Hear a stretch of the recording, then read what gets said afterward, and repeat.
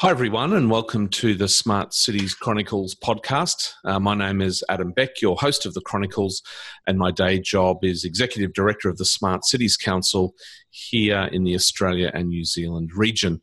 Welcome to episode 24 of the Chronicles, and today we have the amazing opportunity to talk with some fantastic people from the city of San Diego in California, and joining me for this episode is Bahija Humphrey and also Andrell Bao from the Performance and Analytics Department. How are you guys? Doing great. Thanks for having us. Thanks for joining. So, looking forward to this conversation. We've done a couple of Chronicles interviews with sort of two joint guests. So, let's start with sharing with our listeners sort of the bio of each of you. So, Bahija, we might start with you. Who are you, and what do you do? What's your day job? Great. My name is Bahija Humphrey. I'm the director of the Performance and Analytics Department, and we're also known as PANDA. That's our acronym. Very cute. Yeah, it is cute. We also have pandas in our zoo. We're very well known for the pandas in our zoo, so it works out for the city. Anyway, so what I do as director is I basically run the department, and our department is tasked with essentially challenging status quo and trying to exceed expectations and being a champion of that across the city. We work to do that by basically three different things that we focus on. One is simplifying the customer experience so that we respect residents' time and we make it as easy for them to communicate with us as possible. We champion data-informed decision-making across the city. And then we promote a culture of continuous improvement and accountability. And so I have in the department three sections, and each section is committed to one of those three tasks. Excellent. And Andrell, do you want to give a bit of an introduction of who you are and what you do? Yeah, sure. So I'm Andrell, and I specifically work in the data bucket. So we have our data and analytics team where we publish data. And then also we complete analytics projects with the data. Excellent. So data and performance and analytics will be sort of at the heart of our conversation today. Can I start by getting a little bit of a sense of where the whole data journey began for the city and kind of how and why? Sure. I'm going to pass that to Andrell. She's been here. She is our data guru. I'm new to the city. I've been here for a year, and so she can best tell you about that journey. Yeah, so it started a while ago. I've been here about 3 years maybe, but I was hired sort of after we had the momentum going. So I wasn't around for the very beginning, but I do sort of know what happened. And basically, we had some people in the community, some technology people who were really interested in having the city adopt an open data policy. So we have this organization, Code for America, and we have a local chapter of that. And so what Code for America does is they have fellows partner with government on technology projects, and the goal is to improve service delivery. So they have a bunch of different projects that they do, but the local chapter here sort of approached some policy people. They approached one of our council committees, Economic Development and Intergovernmental Relations. That's a mouthful. But they did a presentation to one of the council committees, and that really kind of got the ball rolling. So that council committee got really interested in the idea. One of the council members, who's still a council member, but he sort of drafted a policy. They had public meetings where they got feedback on the policy, and then the full city council passed a policy. So it was really sort of like a joint effort between the community and some policy people in council offices. And that was in 2013. Yeah, that was back in 2013. I would sort of make the comment there that 2013, you guys have been at it for quite some time, I would imagine, compared to some others. We have. Yeah, we're not the oldest open data program, but we have been going for a while. I think I'm really proud of our program compared to what some of the other cities have done. So yeah. I took the opportunity to do a little bit of research last week. I sort of stumbled across, and for our listeners who want to go and check out some of the work of the Panda team, if you head to sort of in your browser, put in data.sandiego.gov, stumbled across this sort of great little sort of portal or page here where you've got up a selection of sort of data which you've opened up to the community. One, your smart streetlight upgrades, parking meter revenue, street repair work, down to keeping track of where the street sweeping is happening. One that really stood out for me, and I suppose my question here is going to be around sort of this broader idea of sort of transparency and openness. I found your budget data, and it goes back to 2011, and it's all there. The budget, what you're actually spending, the revenue. Talk to me about this sort of mindset around transparency and openness. I would imagine, particularly here in Australia, I can only talk from Australia's perspective, that sort of this can often be risky, sort of opening up and showing the world, what you're doing and where you're spending and how the performance is tracking. Tell me a little bit about the mindset of the city and sort of its aspiration in sort of unlocking and opening and being very transparent around how it operates. I think it's important for the city to always have that in mind. It's our obligation to build trust with the people that live in our city, that visit our city, our residents, our communities. And to do that, we share data with them in different formats. We allow them we have meetings in public. We do all kinds of things that allow for them to access the work we do, so that they know that their tax dollars are being used effectively. And that when we don't do that, when we mess that piece up, whether but normally it's by accident, that's when we start to lose that trust. And so we don't want to ever get there. So we work hard to get more and more data constantly up on our open data portal, because it reinforces that transparency. But also what I love is when that data is then used and people take it and they use it for projects, or they take it and come back to us with questions. And then those questions turn into us doing something better or changing the way we operate. And that kind of lends itself to the whole continuously improving aspect that we need to do. And the only way to do that is to be open and set the ego and the fear aside and allow for those conversations to happen. And traditionally, I think before the whole open data concept, it was a little scary for cities to just throw all our business out there and allow for people to digest it. But we need to remember that everything we do is for the public and that we serve them. And I think keeping that in mind, it reinforces this mindset that everything we do, they're allowed to have access to. And so it also builds this sort of like accountability in people when they're doing their daily work without forcing it on them. It's kind of there, lurking. And I imagine that this has been a culture change, right?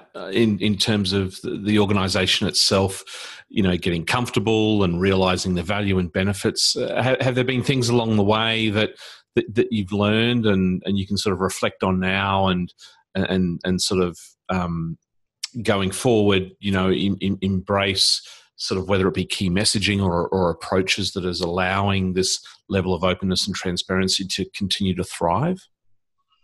Yeah, we definitely have lessons learned in everything we do. And I think right now, Andrella is spearheading a big change to our open data platform based on feedback and what she's learned from having it out there for the last several years. Andrella, you want to talk about that?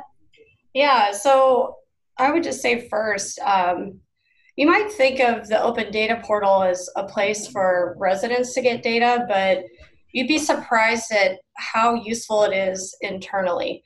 So putting data on the open data portal allows departments to get data from other departments, which before was a lot of work for them. I mean, people spend a lot of time, our citizens are allowed to request whatever they want from us, and we give them that public information. So anyway, people are spending a lot of time trying to get data to other people, and so it's more difficult than you would think to share data even across departments. So I just wanted to throw that out there, because I think at first it was a big culture shock, this idea that you would put your business out there for everyone to scrutinize. And so, we early on, we obviously had some champions in the city who recognized the value of having data available like this, and other people we've had to sort of convince and bring on board. But I think the more they see the potential that sharing data has to improve their workday and how they do things, I think that the better the attitudes are getting, and the more excited people are about sharing data. So not only is it transparency to the public, but people see a value for themselves. Andrella, I went into the archives of your website and I found a little post by you, an article going back to 2017, and it was titled "The Building Blocks of an Open Data Portal." You sort of spoke of this idea around launching a homemade open data portal. Building a website. Being in the city being in control over the portal. Looking back now, tell me about the evolution of the portal itself and how it's functioning, how it's performing, has it evolved, and sort of where does it go next? Yeah, so it kind of depends on the technical expertise a city has. A lot of cities that have open data portals, they pay a vendor, another company, to sort of run that for them. And we had the opportunity to go that route. And in fact, early on, we did, because we had a deadline according to the open data policy on when our portal would be live. So we had a whole lot of work that we did up front. And then we put up the first version of the open data portal, which was something that we paid someone else to put together for us. But we always knew that we wanted to go a different route, because one of the key things about our data is that we automate updates. So sometimes with open data portals, there's a model, there's a way you can do it where departments are sort of responsible for keeping their own data updated. And we felt like we wanted computers to do the things that computers do best and people to do the things that they do best. And we didn't want to add workload to people's days where they had to remember to update data. So we had this long-term vision that we would build an automation system that would connect to the data sources, transform it, and ultimately upload it to the access point where people are accessing the data from. And then, so in order to do that, we knew that we needed to build a custom data portal, because it's essentially just a website with links to the data that you download. So yeah, we went the route. And in fact, our open data portal and our automation system are open source. So you can go onto our GitHub page and our GitHub pages, and anybody can copy the code base for our open data portal and our automation system and put it into production in their own city. Bahija, I want to talk to you about, or I want to hear from you about sort of this idea of data-informed decision-making. We certainly know that data is data, but unless we kind of convert it into some sort of intelligence or actionable insights, we're really not going to be able to sort of continually improve and be the best that we can be, or provide the best services that we can. Can you sort of share with our listeners that journey of becoming data informed and the idea of making better decisions? I mean, is it a reality? Have you been able to experience this? And sort of where is the city at with this idea of, having an open data portal and sharing it, but now performing better? The services that you deliver are better based on being data informed? It's a great question. I think for where we are in the journey, we still have a long way to go. It's a big city. We have over 11,000 employees and 35 departments, and the word data is scary to people. And some people perhaps don't even know really what we're talking about when we say data or data set or the word metrics.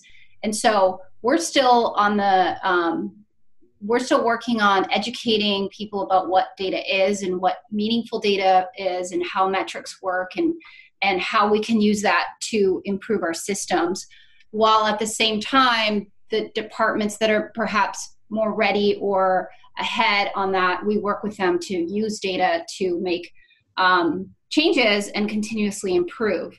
For example, one of the projects we recently worked on with the team that works on homelessness for the city of San Diego is we were asked by the mayor to do an analysis of two of the programs, to look at it from not only a process improvement, but also look at their data and see if we could make some improvements to how we're delivering services to homeless individuals. And that is a high priority for our mayor. So our team went in and looked at these two programs. One of them is a bridge shelter that we put up about a year and a half ago. We put up 3 giant bridge shelters to help individuals. And then another one is basically a program dedicated to trying to find landlords that'll rent units to people who we help out of their homelessness. And so in order to improve those, the outcomes are okay, but can we make them better? And how do we approach it from a data perspective? We took all the data coming out of the intake process, and we have a data scientist on the team that literally, without any emotion or thoughts on how things should work, she was able, her name is Zaira, she's a star, able to look at the data that was in the system, the homeless management system of the city, and basically tell a story and see that, oh, we think that this process would result in this, but what we're seeing is the process is resulting in this other thing. And that is actually a bottleneck. And so we found a few of these in this analyses on both programs, and we're able to then come back to the mayor and present some of our findings, and he's blessed the recommendations that we've come up with. So we're informing policy decisions and operations based on data and process improvement, because the city is so at the top level is so willing to allow us to do this type of work, and willing to say we can do better. Send in Panda, send the performance and analytics team, send them in, and then they'll come back and tell us how we can do things better. And so that is like a moment of pride for us when things like that happen, when we set aside politics and we set aside all the other things that can happen in a city and say, bottom line, how can we make this work better, and tell us how the data, what the data tells us and what the route would be. And that's what we're good at.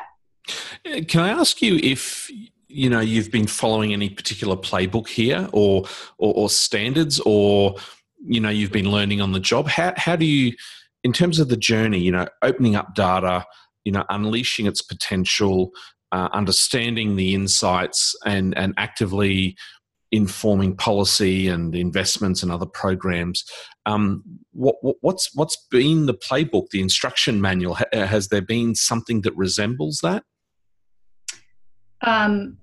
From my perspective, no, I wish there was one. I'm not going to lie.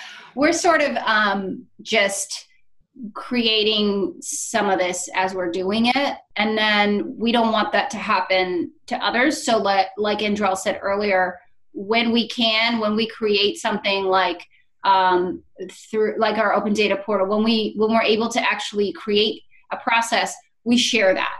But as far as the work we're doing right now, we're just using our own expertise, our experience, our research, sometimes talking to other cities, researching best practices, and leaning on other people of the team, leaning on the experts. One of the things that I think Zaira has taught me is that she will get, let's say, a spreadsheet or a bunch of data, and it's thousands and thousands of lines of data. That doesn't mean anything until she sits down with the department who owns that data, and they tell her what every field, what do they mean? They need to give us the context. And so we work with the departments to educate ourselves in learning what their fields mean, and then she's able to kind of mine through that and start to analyze it and tell stories from that data, which is, from my perspective, kind of an art more than it is a science. So it sounds like there's an element of this journey is, you sort of close your eyes and you jump in and see what happens at times. You sort of, it's really an exploration, isn't it? I think that's what makes it fun for me. What about you, Israel? Yeah, it's, I always say that the technology aspect of my job is the easiest. There are definitely people who have already come up with, this is how you format your data catalog, and you put it in JSON, and this is how you make it available to people, and all kinds of standards about metadata and things like that. But as far as how do you get departments to want to publish their data? What is an open data program can look slightly different in every single city that you talk to. But yeah, it's really important that we do talk to other cities and kind of learn from their experiences too. So just a matter of housekeeping, does the city of San Diego have an open data policy? Yes, we do. Yeah. Okay. And it has deadlines in it. So, it's funny because what Bahija mentioned earlier about we're still doing a lot of educating about what data is, what a data set is. Going back to the original policy, it's not very long, but it maybe was a little ambitious for what is technically available. It's not only is it a culture change, but we have over 500 different data sources in the city. We did an inventory and we found lots and lots of them. People are using all kinds of different systems to manage their data and all kinds of different management practices. So publishing one data set can be a lengthy process because we do have to sit down with the data owner and the data expert and get all kinds of information and then connect to that particular data source. Yeah. It's a lot of work behind the scenes that most people don't know when they pull up this lovely open data portal and they're seeing these really cool visuals and they're able to access the data, and it's just it looks so good because Andrel put a lot of hours of work in it behind the scenes. I've just stumbled across your tactical plan and budget. I need to congratulate you. I love just the level of simplicity and succinctness in this, your vision and mission, and then, very clear goals and objectives, not going crazy with 1,000 different goals, but keeping it really meaningful and grounded. I'd like to ask a question about data external to the city. Is there sort of a moment of time in your journey that you have, or you may start sort of gathering external data? Does that happen now? Is that part of the plan? Kind of your open data portal becoming more of an open data portal for everyone, if that makes sense. And I know it is for everyone, but bringing in other data sets from other key stakeholders? Yeah, that's interesting.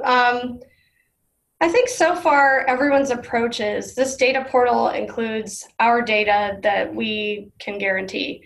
But I think that there is a lot of interest to share data, between agencies in the same county or agencies in the same state, and people who are tackling difficult problems like environmental issues. they want to be able to get data from everywhere to help solve problems. So there's a big interest in that. But so far, I don't know that anyone's totally figured out what that looks like.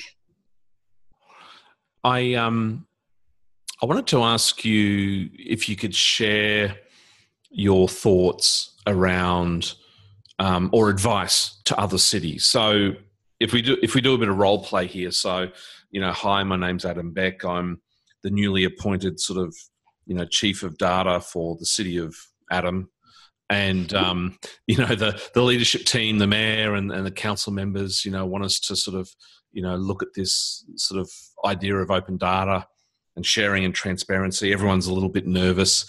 Can you give me some advice on where I might start, what I need to kind of look out for? What sort of starting advice would you give another city that potentially might be interested in kind of this open data journey?